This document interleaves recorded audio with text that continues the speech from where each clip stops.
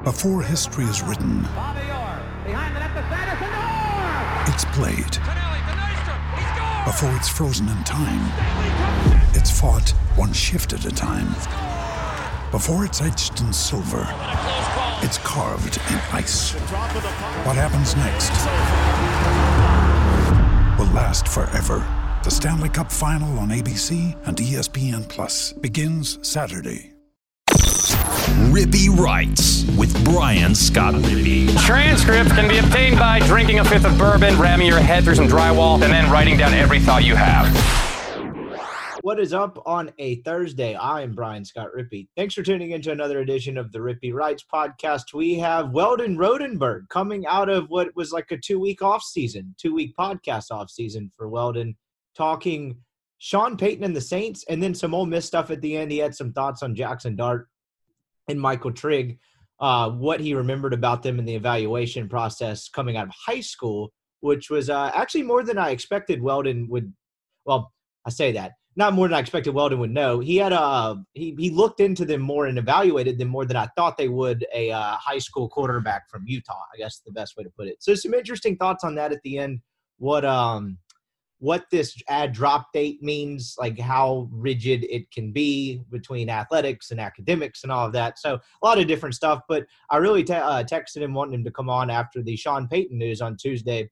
We were going to do it Tuesday night for a Wednesday pod, but Weldon is playing hurt. He's got the Rona, and I think it's done a number on him for about a week. So we moved it to Wednesday, feeling a little better. So appreciate Weldon's time and insight as always. I think you'll enjoy the conversation. Before we get to that, I want to remind you the podcast brought to you by Skybox Sports Picks. Who is Skybox Sports Picks? Well, I'm glad you asked. They're the world's best gambling and handicapping website. They're the inventors of the Skybox Matrix Interval, an advanced modeling mechanism that has propelled Skybox to the top of the sports handicapping industry. Go check these guys out. 6-3 night in college hoops last night. They have a above 500 record in the NBA with this model they're just testing and giving out for free. We've got NASCAR, which they absolutely destroy coming up here in the next month. I'm going to have the NASCAR guy, Skybox's NASCAR guru, on the pod at some point again to let me ask a bunch of really stupid questions about NASCAR as I try to learn that sport.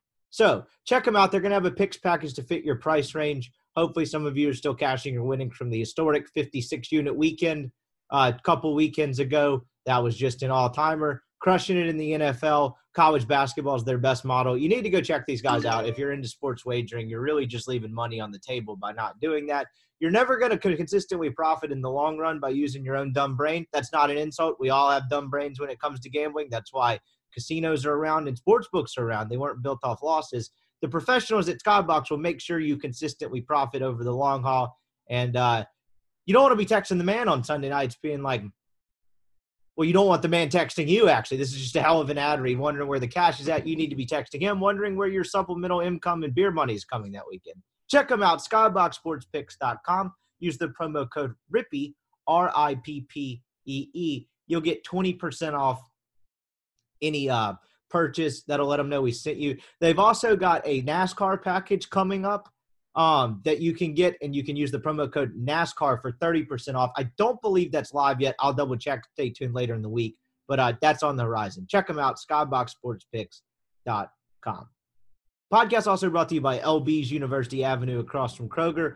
Go see Greg. About to have a second location for Skybox in Gluckstadt, right there in the Jackson area out there in Gluckstadt. Greg's just going global. Oxford's so lucky to have LBs, and the central Mississippi area will be just as lucky. If you're a Rippy Writes subscriber, that's rippywrites.substack.com. Type in your email. You get a free newsletter from me 3 to 5 times a week and discounted meats. Right now it's a 16-ounce prime strip for $20 and a $5 pack of sausage. That's one hell of a way to kickstart your weekend. Go in there, show him proof of subscription, and then go find your own favorites. Whether that's Lane Train Special, all kinds of delicious sausage. Love the ribeye sausage. The filet burgers are awesome. Fresh seafood, all kinds of different cuts in there. Wagyu steaks. Still love people sending me pictures of different types of meat they got at LB's, even though I don't always know what it is because I'm far from a grilling expert. But check them out, LB's University Avenue, the best place in Mississippi to get meat. All right, before we get to Weldon Rodenberg, I was actually going to drop this pod last night, but Ole Miss had a 6 o'clock basketball game against Arkansas. I was like, you know what? They're coming off a win. Nice win against Florida. They played pretty good defense. Florida shot the ball horrifically, probably enough to give Ole Miss a chance to create some separation and actually win one. I was like, I will wait after the Arkansas game, offer some basketball thoughts at the top in the open before we get to the Weldon conversation. Ole Miss lost to Arkansas last night in a game in which they didn't reach 60 points. So here are my basketball thoughts before we get to Weldon Rodenberg. Ready? Buckle up. This is some in-depth stuff that you are probably not going to get anywhere else. Ole Miss cannot make perimeter jump shots. Ole Miss doesn't have a lot of dudes that can beat you off the dribble. Ole Miss defends pretty well, but they're so inept offensively that it doesn't really matter. Arkansas shot, let's see, make sure I have this correctly. Arkansas shot 48% from the field. That is, 8 of 18 from three-point range. It's not terrible there. Ole Miss shot 34%. Ole Miss made 4 three-point attempts. 34% from the field. Ole Miss was 19 of 55 from the field. So, what does all that tell you? They're inept offensively. This has been Talking Basketball. Thanks for tuning in. Let's get to Weldon Rodenberg. All right, we now welcome on former Ole Miss recruiting specialist Weldon Rodenberg. We are here to talk Baseball Hall of Fame voting and whether steroid cheaters should be acknowledged into the Hall of Fame. No, that is not why we're here. That's been enough. I've just consumed enough of my reading material the last 36 hours. Here to talk some Sean Payton and Saints, actually. We'll get to some Ole Miss at the end. I gave Weldon like an entire 3 weeks of an off season, and then you come back playing hurt, little under the weather. What's up, man? I wish I could say I've been doing better. I've had COVID for about 9 days now. I've been really sick and feeling pretty crappy here for the entire time. So it's actually been pretty awful. But happy to be back for a little bit. Unfortunately, Sean Payton added to my illness yesterday, and I know we're going to get into that a little bit, but I'm doing all right. I'll be fine. Yeah, you were telling me yesterday you were under the weather, and then when you started giving me like the stats of it going a week long, I was like, damn, this stuff's hitting you pretty hard. But hopefully you're on the right side of it. Honestly, I was texting you like I guess Tuesday about like shoring up everything from the end of the season, and then like literally as that was happening, I was like, well, I'm watching Sean Payton's press conference. There's probably not a better person to have on that I know to talk some Saints stuff, and let's just get to that off the top. It was, I don't even know. You follow the Saints more than I do, so I'll just pitch it to you. It seemed like from my vantage point, it was started as the typical, Sean Payton might be going to the Cowboys, Sean Payton, Bears. All that happens every year. And then there seemed to be, as the weekend hit, some real buzz about him just stepping away, not necessarily immediately going to something else. Is that generally how it played out? Yeah, I mean, once the Cowboys and Bears and he's going to leave and go to another job, like everyone I talk to, I'm like, that is not going to happen. That doesn't happen in the NFL. I try to tell all my friends, I don't want to be that sports guy that like butts in the conversation, be like, hey, you're actually wrong. But I mean, I think the last time an NFL sitting head coach left for another head coaching job was like Bill Parcells back in the day. I think he left the Pats to go to the Giants. Might need some fact checking, but long story short, it just doesn't happen. Particularly, and I was like 16 years into a job where you have the most stable job situation, not named Belichick. Right, you paid $15 million a year. Like, there's no one money that can give you. There's no one that has a better situation. It's just not going to happen. And Jay Glazer, actually, when it comes to Sean Payton news, is by far the best. No one else gets anything out of the Saints except for him. And once he, I guess that was on Monday, kind of started bringing it up, I was like, oh, this is very real. And then obviously Miss Benson was at a Mardi Gras event and she commented on it. And whenever she was non-committal, I was like, yeah, this is very serious. Like, this is probably going to happen. And the timing to me is not that surprising. I think if you followed the Saints throughout this year, and honestly, just watch Payton on the sidelines, he looked so dead. I mean, the Saints this year, for those obviously that follow, I mean, the amount of injuries and COVID, it was an exhausting season following this team, not even considering the fact that they had the hurricane to start the season. they're in Dallas and playing in Jacksonville. I mean, they were 5-2 and had played one home game. And then Jameis gets hurt and he has to deal with the Taysom Hill stuff, and Taysom gets hurt. Now it's Simeon, and it was just a lot. And that doesn't even include the fact that these past 5 years have been incredibly successful, but have had endings and change and turnover that have been, I can just imagine from his perspective, just exhausting. And it's a super, super sad day. I mean, Sean Payton's my childhood. I mean, he was hired in Katrina. That's 05, 06. So I was in 4th grade. So, yeah, I remember the Jim Haslett days and the Aaron Brooks days, but I was still young. So the majority of my childhood Saints have been in this golden era of success that has also included quite a bit of heartache. And, yeah, I mean, it's tough because when Drew retired, for the most of the fan base, including me, it was kind of time. But the positive outlook was, well, we have Sean Payton, and he's the best coach in the NFL, not named Belichick, and he's going to figure it out as long as, he and Loomis and Ireland are all combined to do this. Like, we're going to be just fine.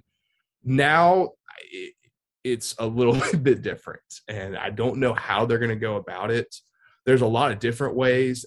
The simple, pedestrian NFL fan sees the Saints cap situation and says they're screwed for life.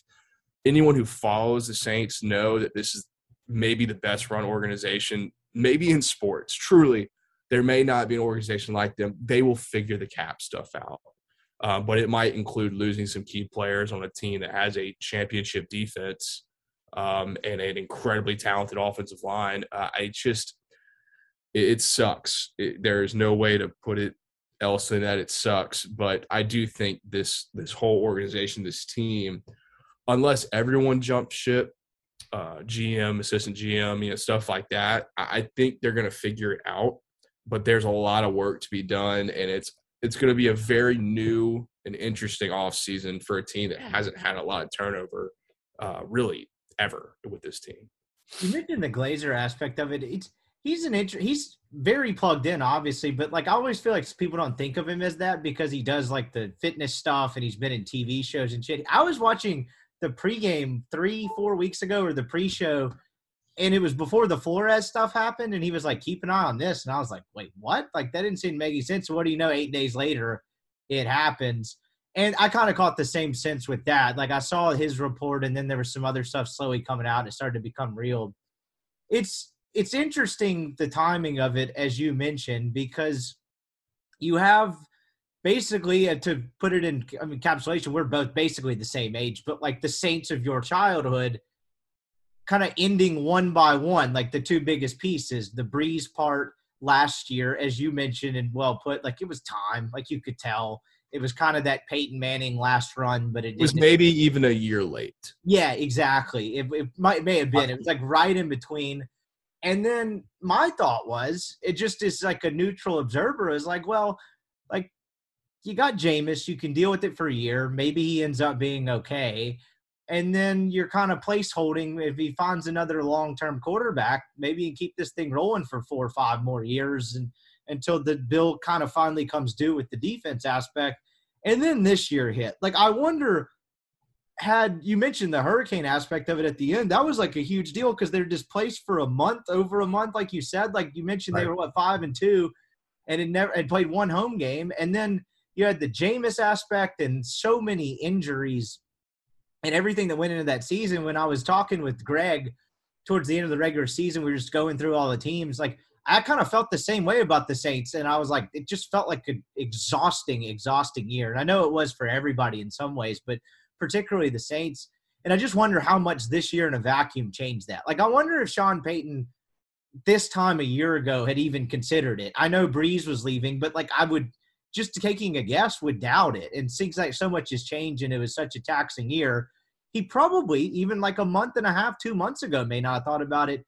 It probably took the offseason to kind of look around and think, the bill kind of is coming due. I think the salary cap thing is dumb. In professional sports, particularly the NFL, you can work around it to where you're not just completely screwed. But there will be a year or two where it kind of comes due. And it's not nothing.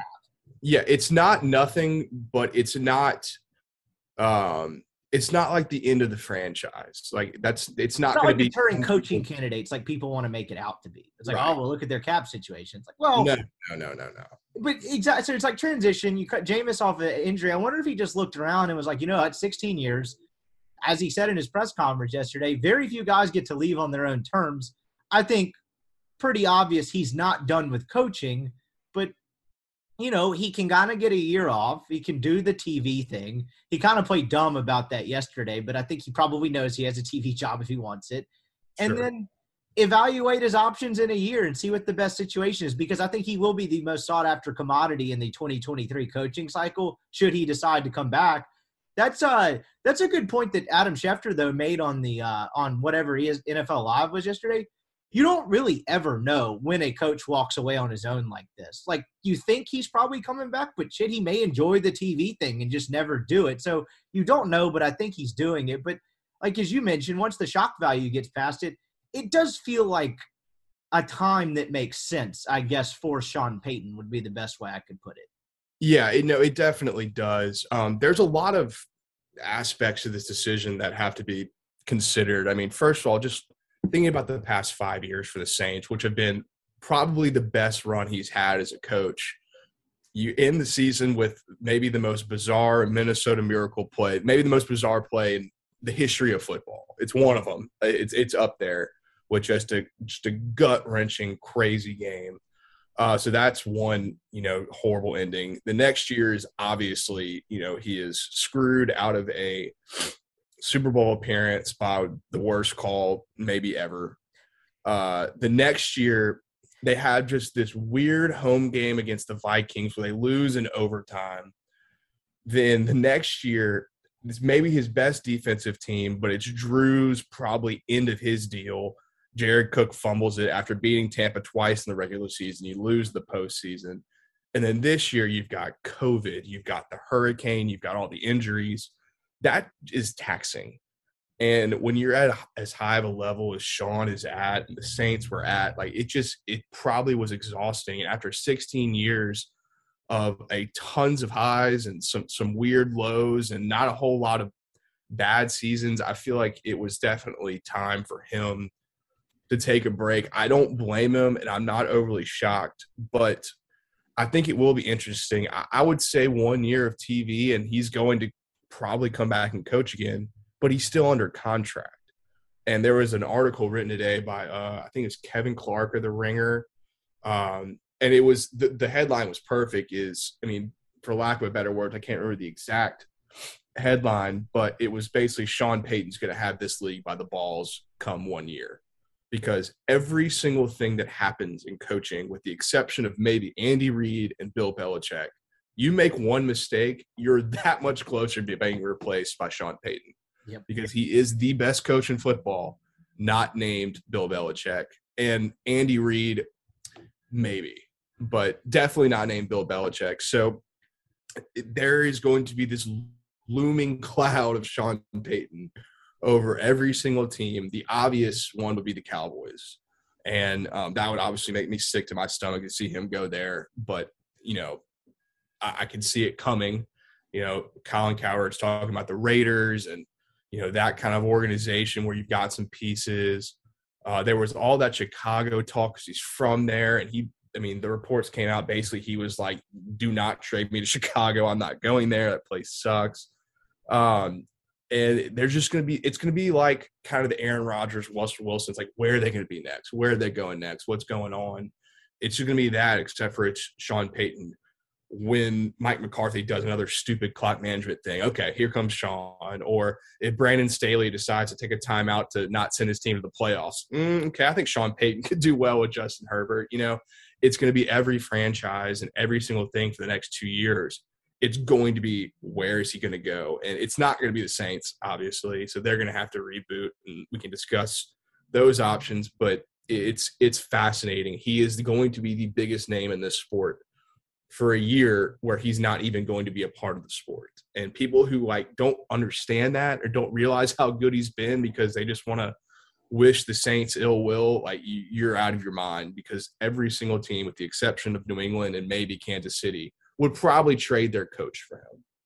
Absolutely. And as you reflect on the last 5 years in particular, it was funny. Well, after the news broke yesterday, for whatever reason, I hit on the YouTube of the Rams NFC Championship, like the last 3 minutes and how that played out. And I was working in radio at the time, and Haydad and Borky are huge Saints guys. And I remember Richard and I started prodding them on the Monday show after, like, yeah, it was a bad call, but you should have stopped them in overtime. Really just kind of stirring the pot, but like halfway believing it. After I watched that again, I guess I just didn't put enough stock in it because I didn't have any emotional investment in that game. That was the biggest bullshit of all time. I don't know why. Maybe I memory hold it. I don't know. I remember the play happening, but just watching it on its own yesterday, I was like, holy shit, they got screwed. Like, how do you miss that? The guy was right in front of it too. Anyway, not to go down the terrible memory lane. That was not the intent of this, but just between that and you mentioned the weird Minnesota game where like they outplay them, but Kirk Cousins makes the one throw in overtime when it shouldn't have got there. And then I remember watching the COVID year game against the Bucs where it felt like the Saints were in control of that game for like three and a half quarters. Then all of a sudden it's like, oh, they're going to lose. Jared Cook fumbles it, and the game is completely changed. Like, we were dominating the game. He fumbles the ball out of nowhere, and then it just goes downhill from there completely. Yeah. Yeah, and like it feels like if you're kind of reflecting on the Sean Payton era, like it's I like the Sean Payton, I like the Saints. I didn't grow up a Saints fan, but it just like I wish they had gotten one more in there with Breeze. Like that was what I found myself rooting for, like the Peyton Manning last year esque. Like, can they just get into a Super Bowl? They have the defense to win it, and they had a couple chances, but that's kind of the cruelty of the NFL, right? I mean, look at Josh Allen and the Buffalo Bills today. If they'd have squib kicked it and not given Patrick Mahomes, the ability to go 40-something yards where it in 13 seconds, they're probably everyone's Super Bowl pick. I don't know exactly who was beating the way they're playing, but you wish they get one Super Bowl in there. Before we get to the reflection part, though, I think the Peyton aspect of this is interesting in terms of what he does going forward. Have the league by the balls, I think, is the perfect way to describe it. Is this the worst thing that could have happened to Mike McCarthy? Because now if you're Jerry Jones, don't you just look up and say, I'll keep this idiot for another year? We were good. We played a home playoff game. And then as the moment he screws up, I get to try to bring home my guy. Like, it's almost like a vote of confidence via Sean Payton, because there was buzz about him getting canned this year. It's like, now I'll keep him. And, please God, don't let this idiot win the whole thing next year. But then I'm going to get Peyton. So, like, in a way, that seems to be what the obvious consensus is, like what everyone seems to be gravitating towards. I don't think Sean Payton's coaching next year. I think that's pretty much out the window. Seems pretty obvious at that point. But the Dallas aspect of it, Sean Payton talked about in his press conference yesterday, his relationship with Mickey Loomis all the way back to when he took the job, and that they're actually close friends, and they had, disagreements, but like they respect each other's opinion and they worked as a team. Guess what's not happening when he goes to Dallas? He's not going to work as a team in terms of the personnel side of things, and even sometimes probably some game strategy stuff or scheme or whatever there. And that's the part that doesn't get discussed with this Dallas thing. They've never had a real coach. They've had a Jerry Jones yes man, and that's not to demean Jason Garrett or Mike McCarthy. That's just the job. And I wonder if that's the part that's lost on people in that, because I don't think Sean Payton is going to take that. And the Dallas Cowboys is a big job, but he is better than being a yes man for an owner who hasn't done anything relevant in 25 years. That's the part that's fascinating to me. Well, not only have they not had like a real coach, like you call it a yes man, but his son, Stephen Jones, is the general manager. And maybe I think he's been in football for a long time, but in terms of qualifications, he was gifted that job. And he basically tells him, what his dad tells him to do. That's who they draft. And, semi to their credit, they've actually drafted decently. It seems he's been better since he's become more in the fold rather than it was just Jerry. Right. At least the past few years, they have had success. If you think that Sean Payton's going to go to Dallas and, be the yes man to Jerry Jones, you're insane. Not saying he's not going to go to Dallas. That's two different things. But Sean is a personnel guy. He is in those rooms with Jeff Ireland and Mickey Loomis, and those discussions are had, and they're had as a team and as a group. And Sean's voice is very loud in that. I've talked to a ton of Saints people, coming through the building at Ole Miss. I actually almost had an interview to be a scout for the Saints. I mean, they have it down pat. They know what they're doing. They've had this culture and this vision for a long time, and it's something Dallas has yet to have. I mean, they have Mike McCarthy is like the least qualified coach in the NFL right now. He is the only thing stopping that team from being incredibly successful. Sean Payton changes that the day he steps into the building. So, yeah, in terms of McCarthy, I mean, he knows his time's ticking if Jerry can make that happen. And for the NFL, that's kind of cool. You know, Dallas is America's team, and I would hate to see it because they would be successful immediately. But it's a story you're going to hear for the next 2 years, so you kind of might as well get used to it. There was real stuff about Sean leaving for Dallas like 3 years ago. I would never buy it, but supposedly that stuff was a little bit more than rumors. But like I said, that just doesn't happen in the NFL. This time around, it's obviously different. He will be out of the game, and I just don't think he'll be out for very long. He's not that old. He's 58 years old. He's got 10 more years of possibly being a head coach. And I don't know where he'll end up, but it's going to be somewhere after a year off. And that's probably the best way to turn – like, well, I guess the last part, you mentioned something I hadn't thought about. The guy with the young quarterback who's not a proven head coach, if things don't go well for you next year and that guy doesn't take a step forward, like Justin Herbert, like you mentioned, is awesome. But if Brandon Staley keeps doing this we don't punt thing ever, like it was on a national display in that insane Sunday night game too. Like that type of guy, I'm trying to think of like another example of that. Sean Payton is definitely going to have an effect on how that guy's boss views him at the end of the year. I guess Brandon Staley's one, but a Cliff Kingsbury. No one watches the Cardinals and is like, this is a well-run operation. Like it's a really electrifying quarterback with a pretty good defense. Oh yeah, no, that's another one. Like the young quarterback where it's not really buttoned up. That guy's leash just got even shorter because you imagine Sean Payton with Kyler Murray if you can keep the guy healthy. Like those guys are probably in the worst situation in terms of job security because of this, or in a worse position, not the worst, because of that. And I found that part of it fascinating. And Sean Payton's put himself in this rarefied air that doesn't really ever happen. Like Gruden got it by spending a decade in TV. And there's this weird thing we do now where if you spend long enough in TV, you become the hottest coaching commodity of all time. You saw it with basketball with Steve Kerr. I'm not saying Steve Kerr's a bad coach, but, inheriting Steph Curry and Klay Thompson probably helped. But he had his pick between the Knicks and the Warriors by spending a decade in TV. They do that. It's like Gruden's was like less merited, I guess. Like he wasn't as successful as Payton. He had the one Super Bowl year, and then after the Super Bowl year, he was like 40-51. And kind of coasted off a lot of Dungy stuff, if I remember how that went down correctly. Absolutely. No, he was a good football coach, but was not as qualified coming out of television as Sean Payton will be. And it's not even particularly close if you go look at it. I saw something about that yesterday. And he got a 10-year contract with like $100 million or whatever it is in complete autonomy. Now, look, that's Al Davis. That's a unique situation, but still, It's still ballparkish. Like, that's crazy. No, but like I said, the most important thing about that, or not the most important thing, but people will forget that is he is under contract. Sean Payton is for another 4 years. So he is going to have to be traded somewhere.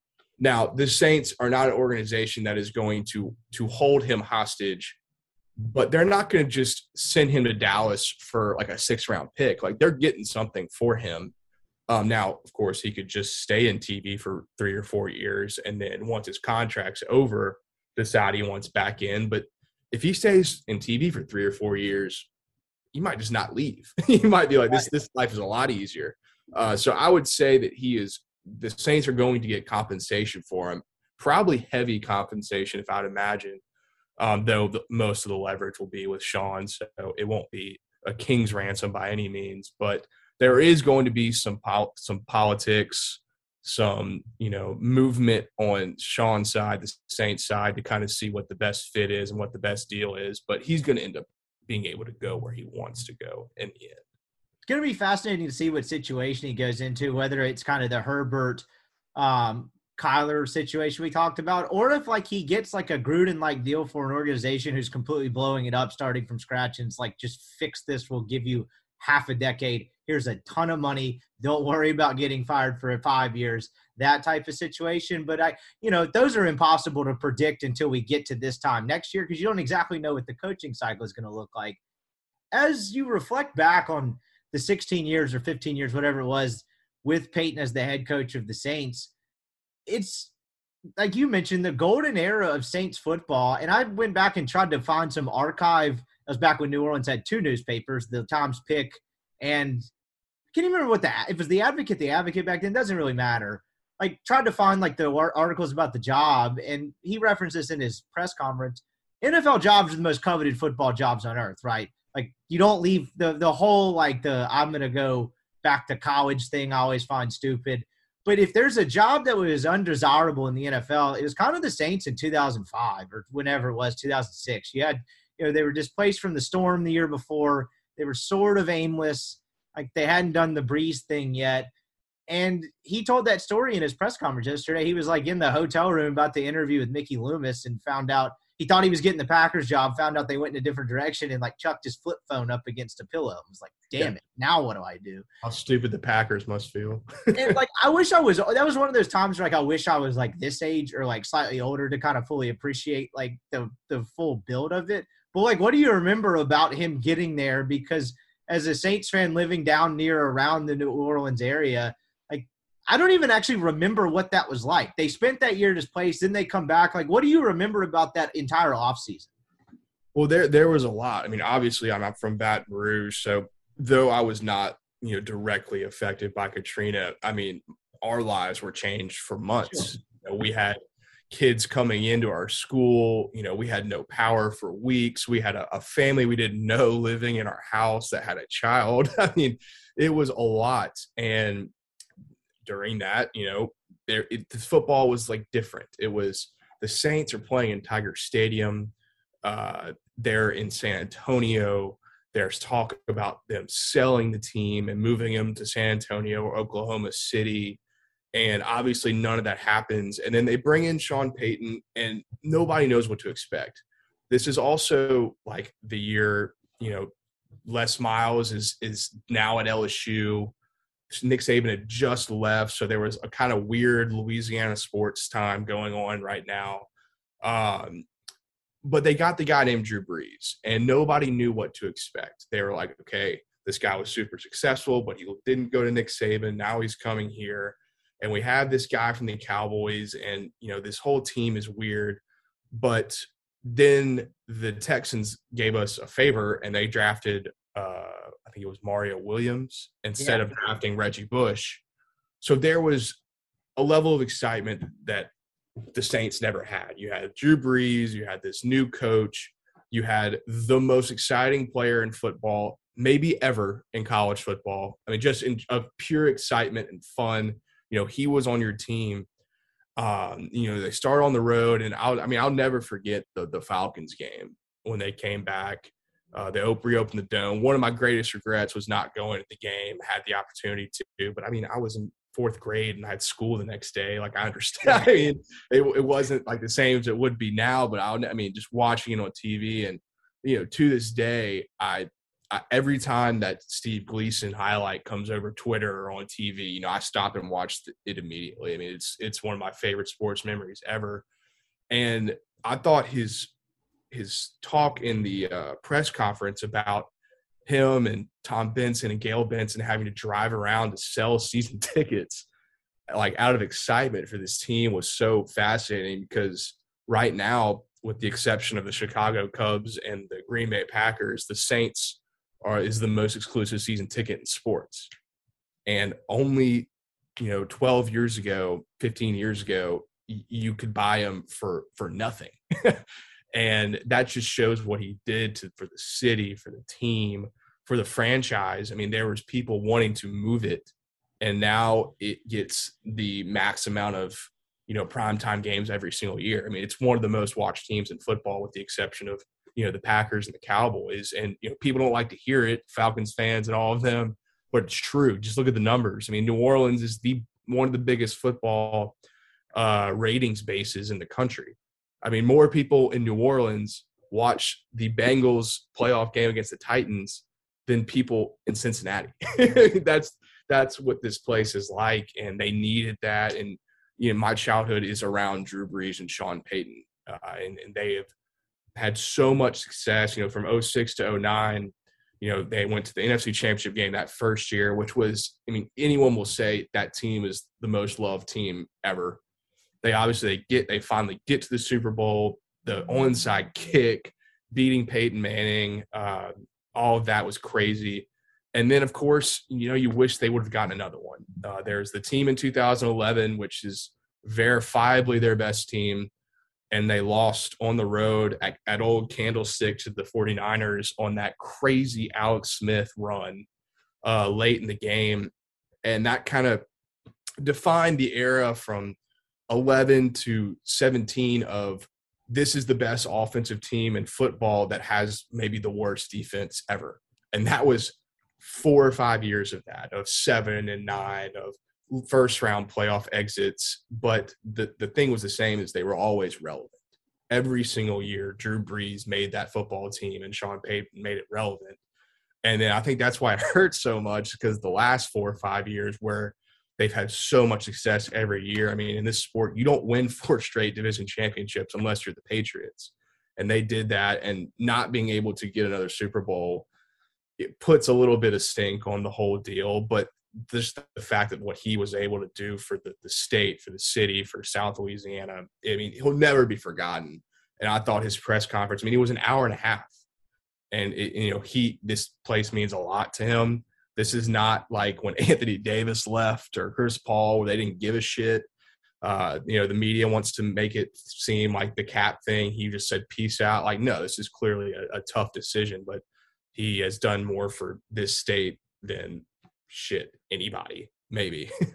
It really is crazy. And you mentioned the aspect of it of I thought the going around selling ticket story was incredible too. Cause you think about that now and you're like, what world, would that even seem remotely possible? And you were talking about the storm changing everyone's lives and all of that. And you guys had a family living with you with a kid. And when they come back in 2006, people's lives are still very different. I imagine some people, are not still completely displaced by that point, but life is still certainly not the same.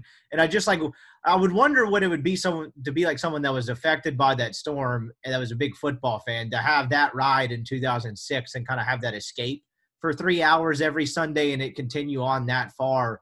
It's such an insane time and really terrible time for the city of New Orleans. You mentioned that being the most beloved team. That's got to play a gigantic role in that. And then that's what I kind of remember in those middle years was them having incredible offense, but no defense, because it is kind of crazy. They still won 13 and 11 games on the back end of that before the 7 and 9 season hits, because they weren't very good defensively. And then you kind of finally get the defense to match it, but Brees is getting a little older. It's the great what if, I guess, is what if a couple of those playoff things haven't happened, you get a second one. But the fact that they got that one in 2009, kind of puts the cherry on top for this entire thing. Getting to the mountaintop and getting over makes it, statue worthy. And it's interesting. You mentioned that 2016 being the most beloved one. 09 had to be a pretty cool ride. That's obviously a very close second. The Tracy Porter interception, that year is kind of crazy because, as you outlined, it probably wasn't their best team, but they just kind of got the right break, which is sort of the NFL in a nutshell. Yeah, exactly. In the playoffs that year, the Minnesota game, they very easily could have lost that game, whereas some of these other, times they have lost those games. They get in and they play Manning, and, just the storylines around that obviously is Peyton and Archie, the Saints beat, New Orleans, favorite son, and it was just a crazy, crazy, crazy time. And the funny thing is they've had so many great teams, and you do feel a little bit of a what could have been, but Aaron Rodgers has only won 1 Super Bowl. Manning has won 2, but only 1 with the team that he played for the majority of his career.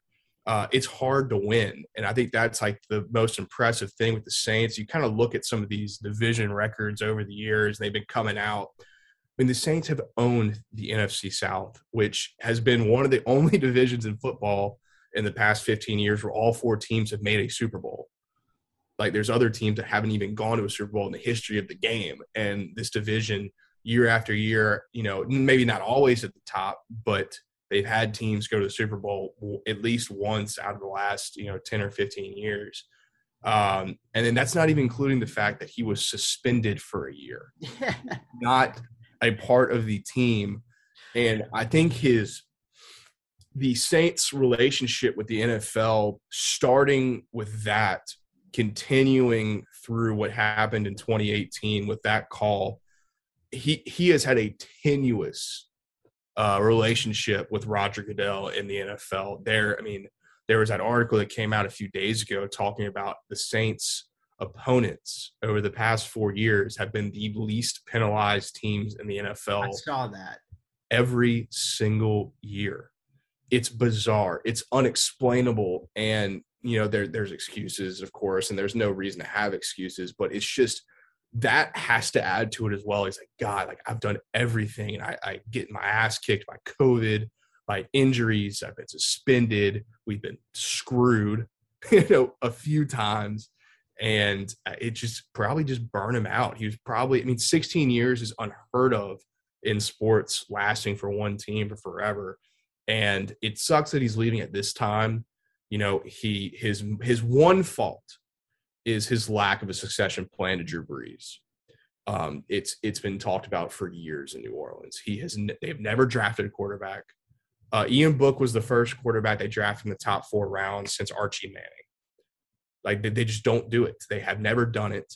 And it's his one flaw. And so there have been some people in media like, this is cowardly because you've left the team at like their worst point in time since you've been here. I don't feel that way personally. Like, it sucks. And there's going to be a lot of change and makeover, and they have to find a new coach, eventually a new quarterback. But going through this whole conversation, what he's done has been amazing, and it's tough to explain. And as I said, he is going to have this league by the balls for the next 2 years because he is as good as anyone out there. Yeah, and everyone wants to talk about with the Goodell stuff, like the Deflate Gate and like the Ray Rice and all of that stuff. But like, really the start of that was the punishment for the Bounty Gate thing. Like, I was reading about it last night. I forgot Mickey Loomis was suspended 8 games. Like, what does that accomplish? Jonathan Vilma suspended an entire season. You had to have the former commissioner, Paul Tagliabue, or whatever the hell his name is, basically come back and overturn the player suspensions. Yeah. Like, for various reasons. Like, he botched the entire thing. And I just always forget about that moment in history because obviously I remember the Bounty Gate part of it, but everyone wants to talk about Brady deflating footballs and how ridiculous it was that he got 4 games and the Goodell clown nose, and then under punishing when it comes to domestic violence, and the terrible strategy of making yourself the judge, jury, and executioner when it comes to punishments. Suspending Sean Payton for an entire year, Greg Williams indefinitely, which basically sort of ended up being a year because he was not going to be touched no matter what, even if it had been longer than that. Just makes no sense. That entire thing made absolutely no sense. Were they angels like Saints? Of course not. But like the way the punishment doled out didn't make any sense. And probably the most underrated part of his career is being able to come back after being away for an entire season and it not be a complete disaster and kind of come back and build the thing back up. Like, how many NFL head coaches could you take them out for an entire season, bring them back, and everything come back and you eventually build a winner again? That probably speaks to the culture that you're talking about that they built, because most other places, that's probably done for. Like, it's probably going to shit. Right. In the press conference, he talked about how, like, if you're not studying New England, you're basically an idiot because they have been just the pinnacle of this sport, the most difficult sport, the most popular sport in the world, or in the country at least, the most important. And the culture they've built, just listening to them talk about how they go about evaluating and drafting players, they obviously look at the talent, but they talk about, like, if they can't fit in this locker room and they can't be a part of it and don't fit in with what we do, like, we're just not going to draft them, no matter how successful they are. They're talking about Marshawn Lattimore. Like, this guy, like the fact that he fell in our laps at 11 that year when he dropped, it was like a dream come true. Like we never even considered getting this guy. And of course, the hilarious part of that is they were going to draft Patrick Mahomes at 11 if the Chiefs had not jumped them and traded up in front of them. So it's their best draft class they've probably ever had without maybe the best player possible. And that's obviously a funny and frustrating what if when it comes to the Saints. But yeah, I mean, the offensive coordinator, it's been Pete Carmichael. He's been there since 2009. He's been there for 12 years. The offensive coordinator has, and obviously Sean calls the plays, but Dennis Allen has been there for 4 or 5 years. And before that, they had a few rotating defensive coordinators. But a lot of these guys that have been on the staff and in the front office for this team have been there since 2006. Loomis, especially, Jeff Ireland came in a little bit later after he was fired from the Dolphins. He changed the entire draft process. He started with that draft and kind of a little bit before that. And they have become the best drafting team in football, and it's not particularly close. And that's how they've been able to not worry about having to deal with the cap, because when you have a draft like in 2017 where it's Marshawn Lattimore, Ryan Ramczyk, Trey Hendrickson, Marcus Williams, that's like 8 starters they had in one draft, and that's how Alvin Kamara. I mean, that's all in just one draft. I mean, then you think about Eric McCoy and Chauncey, C.D. Deuce was a 3rd-round pick. It's just Michael Thomas was a 2nd-round pick. They've hit, and of course they've had a few stinkers like Ruiz, and Davenport was awesome this year, but they gave up a ton of capital to get him. This place is not going to just burn and crumble without him, but losing him is huge. But like we've all been talking about, the way that they've built this franchise and have had it as successful as they've had is not just because of him, but he's definitely the engine that made it happen. I'm glad you went there, because that's as good of a transition as any to get to the part where the Saints go from here, because somewhat of the unsung hero, probably not to Saints fans, but like the casual observer about this entire era, is Mickey Loomis. I know he was in other positions prior to 2002 when he became the GM, but he becomes the head man in charge in 2002. And, you talk about all the era of the Aints and the so many just terrible teams. They only had one playoff win in history prior to the Sean Payton 2006 year. Loomis, they were respectable, right? I think they went 9-7 twice, then it bottoms out. They go 3-13 in that 05 year, and then it goes over. But they weren't the Aints through that. And he's largely responsible for helping build that culture. In this day and age where we all love comparisons, well, it kind of takes 2 to make something great sometimes. I think you probably learned that with the Belichick-Brady thing. I don't think the Saints are as good without Peyton. They're probably not as good without Loomis. And still having one of those figures there, you still have some hope. As you mentioned, they're not just going to completely disintegrate. I think the draft record is probably as good evidence of that anyway. Before we get to kind of where they go next, how do Saints fans view Mickey Loomis? Because he's not a huge personality, not that a ton of GMs are, but he just kind of I don't even know if I've ever heard Mickey Loomis talk is kind of the way I'd describe that. How do Saints fans view Loomis? Because he's 2 decades into the job now. There was a lot of, through those kind of 7 and 9 years between 13 and 17, there was a lot of this Loomis guy needs to go. Once they brought in Jeff Ireland, that kind of changed. Loomis kind of took a different approach to how they did the draft, how they built the team and everything around it. They became an aggressive team, a trade-up team instead of a trade-down team. And they basically have been if there's a guy we like, we want, we're willing to throw the chips in to just go get him. C.D. Deuce is one of those. Alvin Kamara is a prime example. Davenport is an example that they've done it year after year these past 5-6 years. He is not a huge figure around South Louisiana. He is not, one of these GMs like you have around the country where you see them all over TV all the time. Because he's not a former player, it's a little bit different. There is some talk out there that he might be out as well. This might be a time for him to leave. And that would be a big hit. But when you have Jeff Ireland there that's been there for as many years as he has, they know what they're going to do next. Kai Harley is the guy who handles the cap. Because other teams are stupid, they have not hired either Ireland or Harley. They've gone on and hired a bunch of other GMs who are like Dave Gettleman, who are terrible, because no one knows how to hire in the NFL, it sounds like.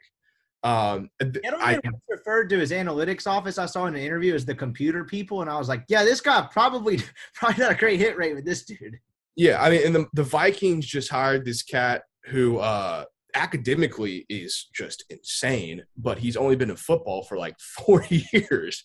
It's just you never know with these guys. But they've got the foundation, that front office. Finally, the Falcons were like, I'm tired of losing to these guys. They hired Fontenot last year, and they're literally already better. So it happens. But even if Mickey ends up leaving, there's such a strong foundation, that franchise, that it won't be the end of the world either. What do you think they do head coach going forward? It would just seem legitimately shocking if they don't just promote Dennis Allen, then promote Chris Richard, who was with the Cowboys for a while. He's our like pass game coordinator, DB's coach. Promote him to defensive coordinator. Keep Pete Carmichael as offensive coordinator. Let him call the plays, and then just kind of go there. I think they wouldn't be doing themselves a service if they don't at least interview outside candidates. Personally, the only two guys I would hire if I'm the Saints would be one, Eric Bieniemy, African-American coach, would be nice. I think it would just be a good thing. He is more than qualified, and it just so happens he was born and raised in New Orleans. Makes a lot of sense. The other guy that I personally love, I don't think this would ever happen, the Mike McDaniel cat from the 49ers. I was about to bring it up being a smartass. Love this guy. So I hate to be the bearer of bad news. I keep reading this rumor that's apparently not a rumor, that he's very hesitant to move somewhere that hasn't legalized weed. No, we've decriminalized weed. Okay, maybe that counts, and maybe being a head coach, maybe that'll schmooze him over. That'll probably convince him. But so I don't know what happened, but maybe I guess when you get in the playoffs, they have more media time with the coordinators of these Where's teams. this guy been? I tweeted it out. This guy had a hell of a week.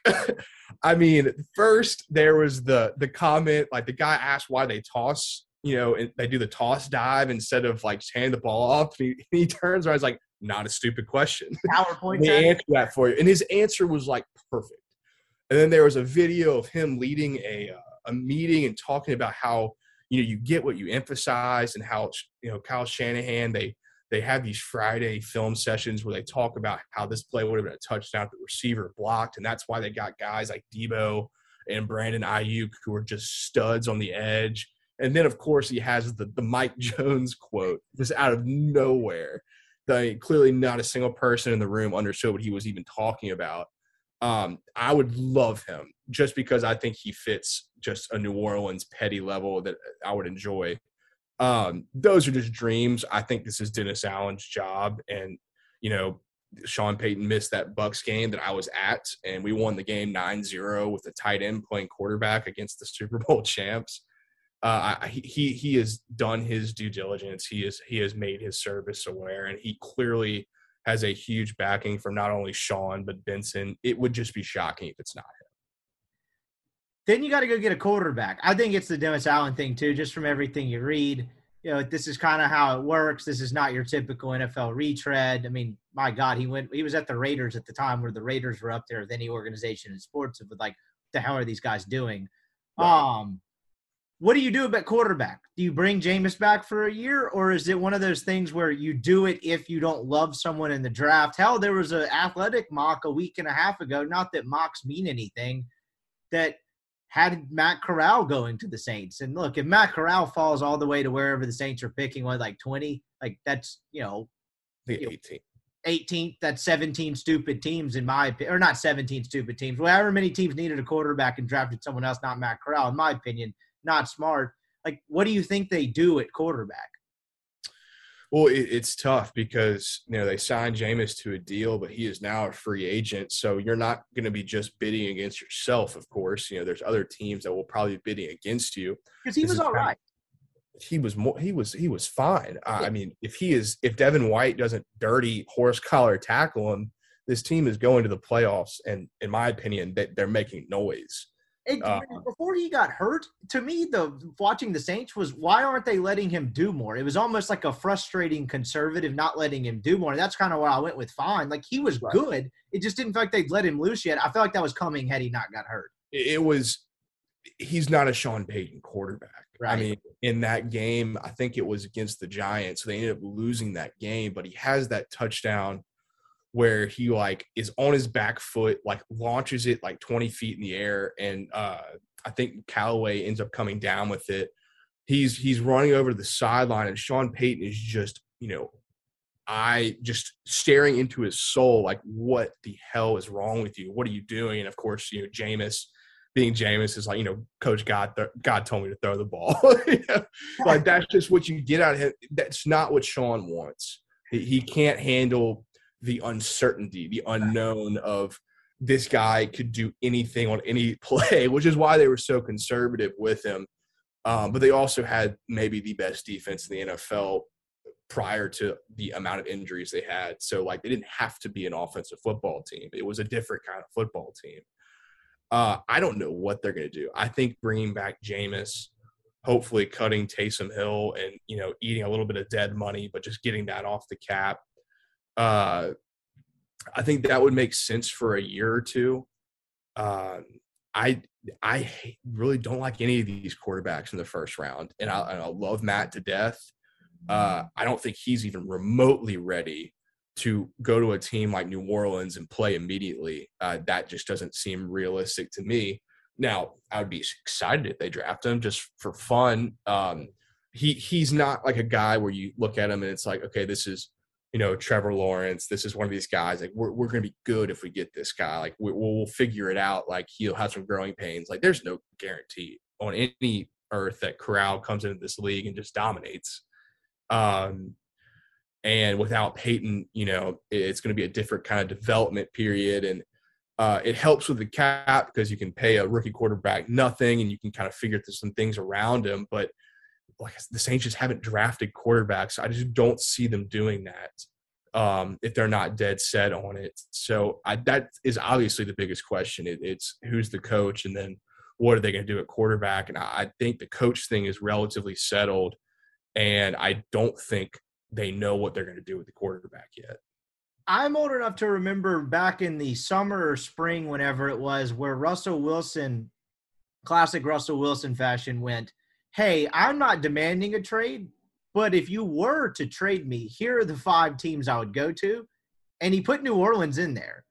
And so it's not even necessarily specific to Russell Wilson. That would be intriguing. Maybe Sierra likes gumbo. I don't really know. You would figure it would be big glamorous markets. I love New Orleans, awesome city. But when you're talking about the supermodel wife or superstar wife kind of having the husband by the balls to a degree, New Orleans in there was a little bit interesting. The rest was New York, Vegas. I thought Chicago was a little weird. But he was on that list. Do you think they might entertain the free agency route and just be let's capitalize on this defense and let's just try this shit for 2 more years before whatever that bill is actually comes due? Right. And, with the Rodgers and the Russell Wilson, when you had Sean Payton, the New Orleans destination was a no-brainer for a quarterback. Right. Well, he's gone now. So I do think that changes the dynamic of, would you still want to come to New Orleans? I mean, the franchise and the roster is awesome, but, the coach isn't the same, and it's a little bit different of a deal. That being said, I have a buddy that works for the Saints who is I don't know what we're doing, but we're going to trade for Russell Wilson at the end of the season. That's happening. Whoa. And he doesn't know that, but he works from PR for the team. He's like, they're going to try. Now, obviously, a lot of things have changed since he has said that. And that's not breaking news. That's just what he thinks is going to happen. That's nothing. But, yeah, I think it would make a ton of sense. I personally can't stand Russell Wilson. I'd happy to be him. Would love to have him on the team. I think he's as fake as they come. And he is He's like the least New Orleans Saints player ever. I mean, could you imagine him trying to talk with like Alvin Kamara and Marshawn Lattimore and CD Deuce and like them take him him like it just doesn't fit. But I mean, if he wants to come and he's willing to take less money to do it because he's going to have to, no one says no, of course. I mean, obviously you have to wait to see what this Rodgers deal is. He's got his own plethora of issues with him. I don't think we're as appealing to him because our, wide receiver skill set is not great. You could just draft one and that could change a few things, but I think they would love to go down that avenue. I think the appeal, as tough as it is to say, has, dimmed a little bit on coming to New Orleans without Sean Payton. Russell Wilson is just the most fake person in NFL. Yeah, and it's almost like maybe I don't know the guy. It's just like guessing here, but it's not even like fake in the sense of like this guy's a conniving SOB behind the scenes. It's just like he doesn't know how to act. Like every entire life's a show. Like Cat Terrell or whoever named the person on that beat, they asked him a question about gumbo. Or Episcopal night, by the way. Or mothers or something. Shout out.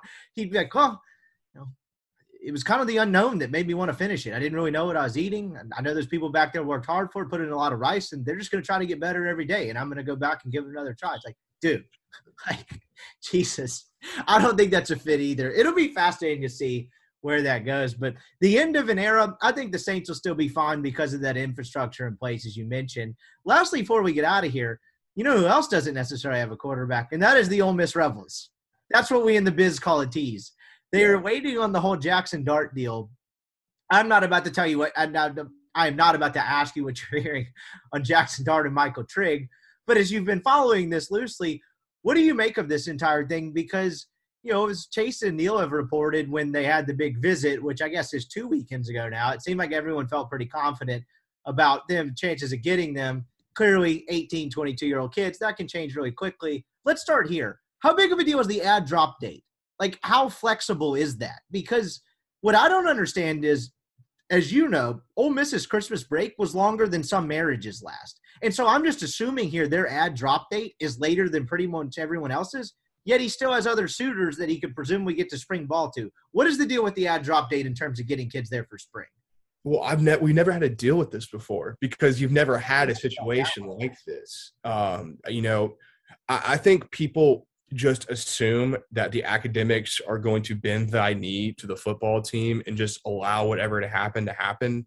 That is not how it works. If you can't get into school, like clearly Deion Smith did not have the GPA to go to Ole Miss, you can't just finagle your way around it. The guy's got like a 1.1. You can't scheme it. It's just not going to happen. And this ad drop date deal, my guess is that if they're not in by the time classes start, especially if they're like a week later, it's just not going to happen. They're just going to have to wait till the fall and they'll be there for fall camp or whatever, wherever they end up going. I just don't think that's how they would do it. There's only so many rules you can bend. It's like, okay, like maybe this guy takes an hour online somewhere and then we'll squeeze him in if he gets his shit done. Just coming to school 2 weeks after the ad drop date in the middle of the semester and just allowing that to happen is probably unlikely. Now, maybe, just knowing how Kiffin does things, it's always like, well, this is how it worked at FAU. Well, newsflash, this is the SEC and not FAU. Your walk-ons that are still like in jail, like it doesn't work anymore. You can't just pull kids out of nowhere that haven't like gone to school in the last 4 years and start them at linebacker in the SEC. So this has probably been a wake-up call to him on how this whole thing is working. It's not some sort of grand conspiracy theory of the administration and the academics wanting to screw over Ole Miss. It's just probably a difficult situation and a new one. I don't know how it's going to work with this, but there's no way he's just going to decide on February 15th that he wants to go to Ole Miss and then just be admitted into classes 4 weeks after it started. See, that's the answer I thought you'd give, because at a certain point, I was sitting in my home desk now that we work from home, like during my lunch break there today, and I was like, should I have an admissions counselor on? Like, I just can't wrap my head around it because, like you mentioned, I mean, again, most of my ad dropping in college was done based on which teacher I figured might have the test bank. You know, talk about being plugged into a rumor mill. That first week when you're like, oh, this guy's going straight test bank, you add his class. But that's the only experience I had with it. I just don't understand how this works with other schools. Like, I'm assuming BYU did not have the same Christmas break as Ole Miss did. So, like, why are they in the mix? Why is OU? I don't understand it. That's above our heads, above our pay grade. Right. No, it just doesn't make any sense to me, and I don't know. So it's from a sheer evaluation standpoint. Do you remember anything about Dart at all? I know he's a Utah kid. Like, what do you remember about him coming out? I remember both these kids very well. In fact, so Utah started their high school football like 2 weeks before everyone else. And I'm looking at quarterbacks because, you know, we don't have one committed. We're still recruiting Altmaier and like Colton Gauthier and stuff like that. And then this kid's stats pop up, and in 2 weeks he's thrown for like 1,000 yards and 8 touchdowns. I'm like, holy shit, like what is going on here? I pull up his stuff and it was awesome. I mean, this kid is just throwing, you know, for lack of a better word, he's just throwing darts out there. You know, he has a huge arm. He has a quick release, like real velocity. So I go show him to Holochek and Levy. I'm like, hey, you know, if worse comes to worse, like if we can't, you know, figure out this Altmaier deal, like this cat is dynamic and he's committed to Utah State right now. So you're to blame for Levy still being in on him at OU. Oh, man. Yeah. So that's where the relationship started with Dart and Levy. And, you know, they liked him and they were like, you know, we're not going to go to Utah for this kid when we've got a guy in state that we really like. Like, you know, that we're going to talk to him and, you know, discuss it with him. And, you know, if he shows like real interest, we'll dabble into it later. And of course, USC ended up doing it. I was like, well, shit, this kid's going to be really good. And it turns out, yeah, he was really good, and he still is really good. He is kind of a weird release. He's kind of windy, kind of long, open release, but he has like real velocity. Is maybe not the arm strength of Corral, but he can make majority of the throws in the field. He is not he's a keep you honest with your legs guy. He's an adequate runner. He is not a dynamic runner like a Plumlee or a Corral or anything, but he's really good. It makes a ton of sense why they want him. It makes a ton of sense why Oklahoma wants him. It makes a ton of sense why BYU wants him. It's because he's a really good football player. And he was shoved into a situation at USC that sucked, and he made the most of it. And then Trigg.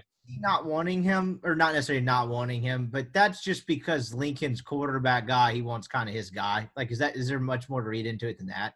Well, I mean, that's the whole deal is what the hell is Caleb Williams doing? Is he really going to freaking Wisconsin? Like, is that happening? Like, I saw that yesterday, and I'll believe that when I see it. It was probably just a formality that Williams was going to USC and that was going to be his guy. And Dart may have had a conversation with Lincoln, was like, you know what, this probably isn't just going to work out. Like, let's just go, you know, look at some other pastures. I don't know. It's honestly why when I was watching the NFL playoffs this weekend and how awesome they were, it kind of just brings me back to why I've, you know, been so much more of a Saints fan than an LSU or an Ole Miss guy, because this sport is so stupid now. I mean, and it's not like it's the dumbest sport in ever. It has become more dumb by the day. You know, they can't figure out the playoffs. They can't figure out how to pay these kids. They can't figure out rosters. It's just such a stupid sport, and it's just why, like, I don't understand it. If you're not an NFL fan, why you're not, like, why you keep dealing with the college football. This whole thing is such a racket sometimes, and, you know, following this Dart and Trigg thing has been like, God, why do I even care about this? You know, like, am I really just going to, you know, and I really haven't been following it. I'll check Twitter and I'll read the boards here and there just to see what's going on with it. And, you know, I'll bother Alex Collins about it just for fun. And, you know, of course, he doesn't tell me anything, understandably, probably because he doesn't know anything either, because it seems like nobody does. Right. I mean, Kiffin's tweeting all these, you know, puzzle pieces, which is obviously just trolling. He has no idea what's going on either, clearly, because they're not talking to anybody. Right. And it's just like, why are we paying attention to this? That's a rant that wasn't probably necessary. But still, Trigg, the other cat, less proven than Dart, because he didn't really play a whole lot at USC, an absolute freak athlete. He was like a really small school in Tampa. like a legit basketball guy too, not like just a, that always is the case. There's like those guys that go to Alabama, they're gonna play, we're gonna play basketball and football, and of course they never play basketball. He's like a legit basketball guy too. He's a freak athlete, got hurt, an obvious position of need. Don't know what the hell's going on with him either. It's like, are they a package deal? What's going on? It seems like nobody knows. And that is just bizarre. And it brings it back to, what are they waiting for? Is this an NIL thing? Is this an Ole Miss, like, what is it, an Ole Miss problem? Is it an Oklahoma deal? Like, nobody knows. That's probably the best way to put a bow on that discussion. And then just the other part of it, you mentioned the high school, like not getting a high school kid being sort of uncharted territory. How weird would it be if they go in? So Jack Abraham, the ex-Oxford High kid that's been a million different places, announced he's transferring. From a sheer depth perspective, him coming to Ole Miss to finish out would seem like it would make some sense. Neil had a note today, and I don't want to like give up like exclusive content, but for reasons you can go read about and subscribe to Rebel Grove, that can't necessarily happen, it doesn't sound like, until the summer. So How weird would it be, or unprecedented would it be, just to go into the spring with Altmaier and Dent? Like, is that big of a deal? Yes. I mean, you don't even have camp arms. Right. I mean, you need 4 or 5 quarterbacks. I mean, I don't even know if they have a walk-on right now. I mean, that Shy was there back in the day. I don't know what his major is, if he's still around. Sellers Shy had to move to receiver because Jacques Jones. You guys were preparing for Alabama one week, and we were asking him about I can't remember if it's Hurts or Tua, and he's like, "Yeah, well, we got guys scout team," and we're like, "Who is it?" And he's like, "Honestly, I don't remember his name." And I think it was Sellers Shy. Probably was. I once Levy got there, I think he had seen enough of Sellers throwing the football. And it's like, why don't you just go play receiver? And I love Sellers. He's a good kid. His dad is the CBS guy, I believe. Yeah. He does the CBS golf, so I'm not going to say too many mean things to him. But no, he actually is a hilarious kid. He's funny, good at ping pong too. It's a situation, right? Though, if you go back, he knew what he was getting into. Back to serious talk. It's unprecedented to have 2 scholarship quarterbacks. It's like unheard of. It's why not signing a high school one is such a flaw. It's such a problem, because you're in this situation. And then, of course, what if Dart gets here and Luke decides, he doesn't win the job? He's like, you know what? Maybe I want to leave now. And then you're back in this exact same freaking boat. Which is, you might have a quarterback. I like Luke, but I think Dart is more prepared to be the starter if he comes here next year. But if it's just Dart and Dent, it's like the same damn thing, because you don't have any arms. And that's why, like, I think they might try to get another one as like a backup guy to come in and after the fall or after spring camp, because that would make sense. But that's like easier said than done, because how many guys want to leave a program just to be a guaranteed backup? And then, Jack Abraham can't come because we tampered 2 years ago with some Mississippi State guys, kind of by accident, but still stupid. And so that can't happen until the fall. So that's just a whole another deal that you have to deal with. But it would make a lot of sense from every perspective for him to come in. But that's no guarantee either. Maybe he decides that he'd rather just go to med school and continue on his life, which is, kudos to him if that's the case. It's a really weird deal. Having 2 arms is no bueno, no matter which 2 it is. And that's the part I feel like nobody's talking about, because once you brought up the point, and I'm sitting there thinking, I'm doing the math on, jokes about the drop date aside. I'm like, what if you don't get Jack Dart or someone, like, what do you do? And then you brought up the point, even if they do get someone at Altmaier's, like, the hell with this, I'm out of here.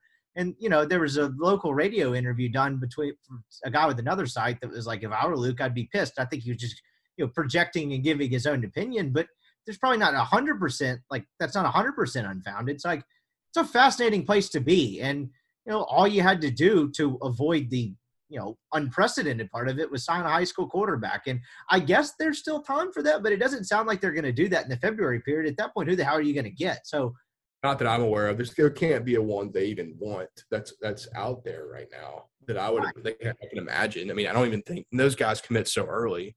There can't be some guy that's just not been signed yet that is worth, putting a scholarship to the 85 for. Last football thing, there was another report last week, and there was some conflicting reporting at the beginning of the week. You had a TV guy say that Lane Kiffin flew to Athens and met with JT Daniels, which if you watch how any of this transfer portal shit works, this is not Jim Harbaugh drinking milk at an IHOP in Oxford. Like, that's not really just how this shit goes down. But then there was obviously some, I would say, more trustworthy reporting that they have been in some sort of contact with JT Daniels. What is your opinion of him? Because when there was buzz about him transferring the first time when he got to Georgia, and I asked a couple of people that I knew at USC, and not that I just have moles across the country, just kind of more of a happen chance thing. Some people just think he peaked as an 18-year-old and he was at a football powerhouse. Other people seem to think there's stuff there. What is your opinion on JT Daniels? It's hard to tell. It's hard to know. Early on at USC, he was like 17. He's starting for him, and he looked like a really good football player, highly recruited. It doesn't work out. He screws up his knee. He transfers to Georgia, is like immediately eligible before this whole 1-year transfer thing started. Literally nobody knows how it happened. It was just one of those things that nobody talks about. Like, the guy was at USC for like a year and a half and had supposedly graduated and was able to go to Georgia and be eligible. Otis Reese would have liked that treatment. Yeah, exactly. And then he gets to Georgia, and the knee is still an issue. They're still playing Stetson Bennett and some other cat who was terrible. I can't even remember. But then the weird the Jamie Newman thing that he never even played a game. Yeah. That was bizarre. Newman almost goes there, never gets there. There's also talk from some guys I know at Georgia that they thought that JT Daniels was healthy the entire COVID year, and Kirby just liked Stetson better, which is something. And then, of course, this year, they're obviously so good that it doesn't matter how good Stetson is, even though Stetson honestly was a very competent, quality quarterback this year. And now he's leaving again, and nobody really knows what to think of him. It's hard to even tell if you haven't been at a Georgia football practice, like, what this guy has. He played a few games last year, but the COVID year, it's like, who even knows or cares? He looked pretty decent in the Cincinnati bowl game. I think it's smart by Kiffin to just do your due diligence in case this Dart thing doesn't work out. And, after 10, 11, however many freaking days it is, thinking about it and paying attention to it, nobody knows what's going to happen there. So I guess it would make sense. I don't know a whole lot about him. Obviously, no one seems to really know a whole lot about him. But it makes sense to try to dot your T's, dot your I's, cross your T's on everything that's out there.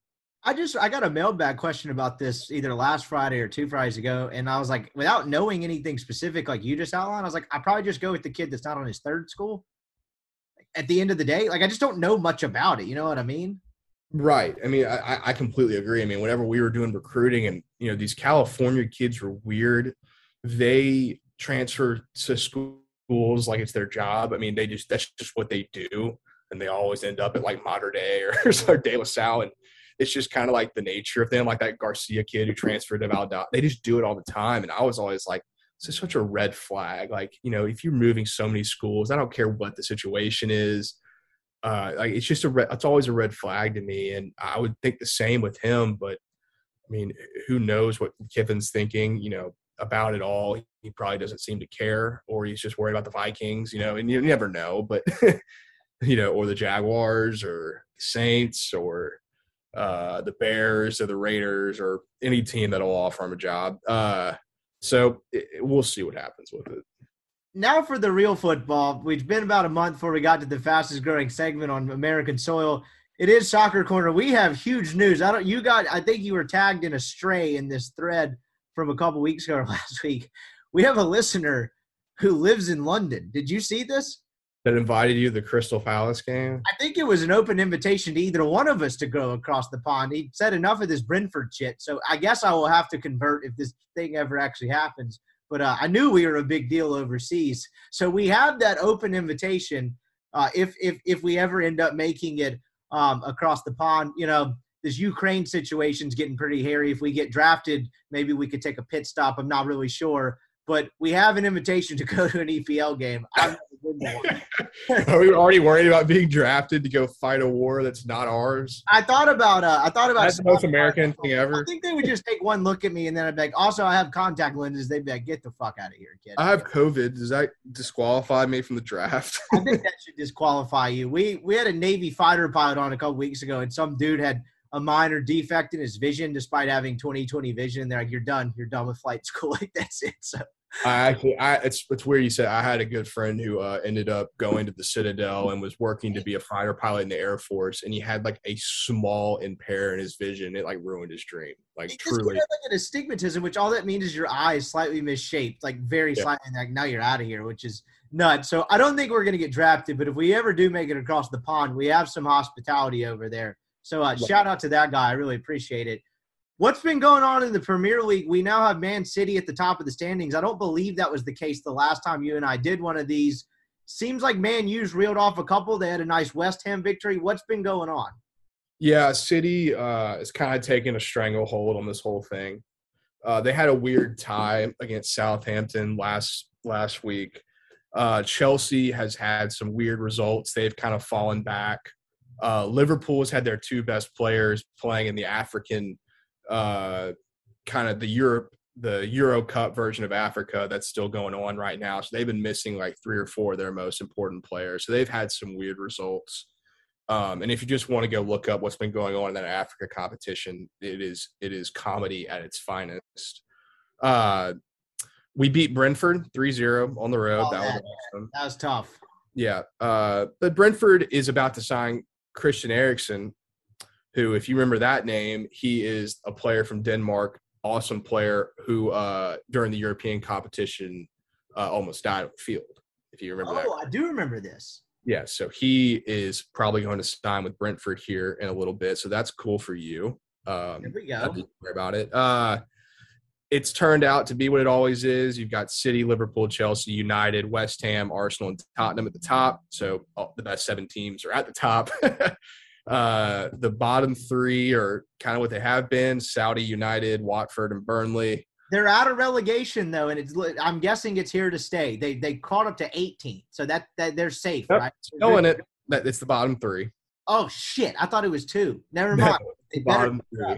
But they're already starting to make some signings. They're already splashing out some cash, and that whole process has started already. That the transfer window. Everton is at 16. That's a club that is already fired their coach. They're in just a shitty situation. If they get relegated, that's bizarre. That's unheard of. I don't think they will, but it's not unheard of now that you said it's top 3. I'm just going off simple math. It's only like 3 points clear. Yeah, no, they're not. They're close to it. I mean, they're right in that conversation with them and Leeds and Brentford, who are kind of like on the edge of this thing. Though I think their quality will overrun it eventually. But we're in the international break right now, so no soccer, no Premier League soccer for a while. I think the U.S. has their World Cup qualifier on their first one of this window on Thursday night, so that would be tomorrow night.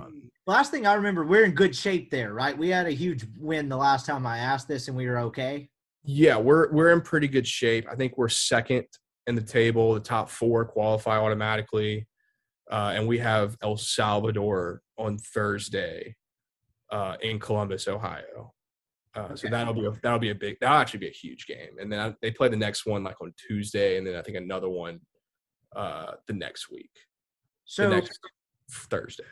You know, we lost to that country that I didn't know existed last time to not make it. From the position that the USA is at right now, this would be a bigger fall from grace to not make it at this point, given the hay they put in the barn.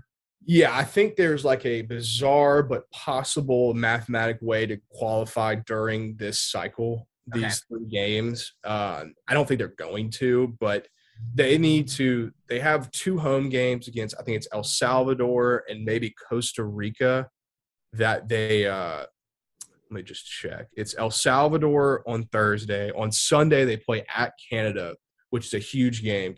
Canada's in first, but they're without their best player, Alphonso Davies. And then on next Wednesday, they have another home game against Honduras. If they win all three, you can just book them in the World Cup. Okay. If they go 2 out of 3, maybe they draw 1 and win 2, they're basically in. If they somehow like drop 2 or they draw all 3 or something like that, then you can kind of get a little bit nervous because Canada is a team that hasn't always been good, that actually is this year. But I think it would be a pretty embarrassing and shocking fall from grace if they were to not make it.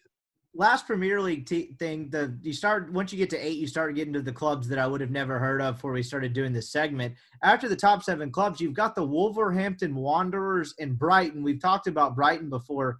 This has to be a raging success for whatever this Wolverhampton thing is to be in the top 8.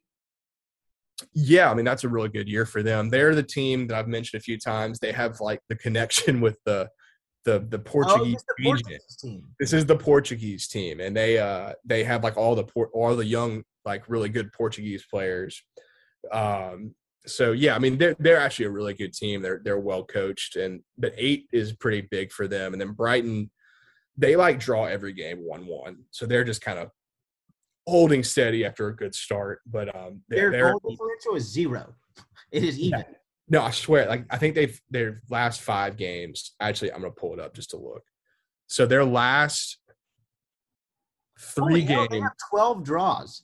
Yeah. So 4 out of their last 6 games have been drawn 1-1, and then 3 games before that they drew 1-1. I mean, they just draw all the time. But they actually are pretty good.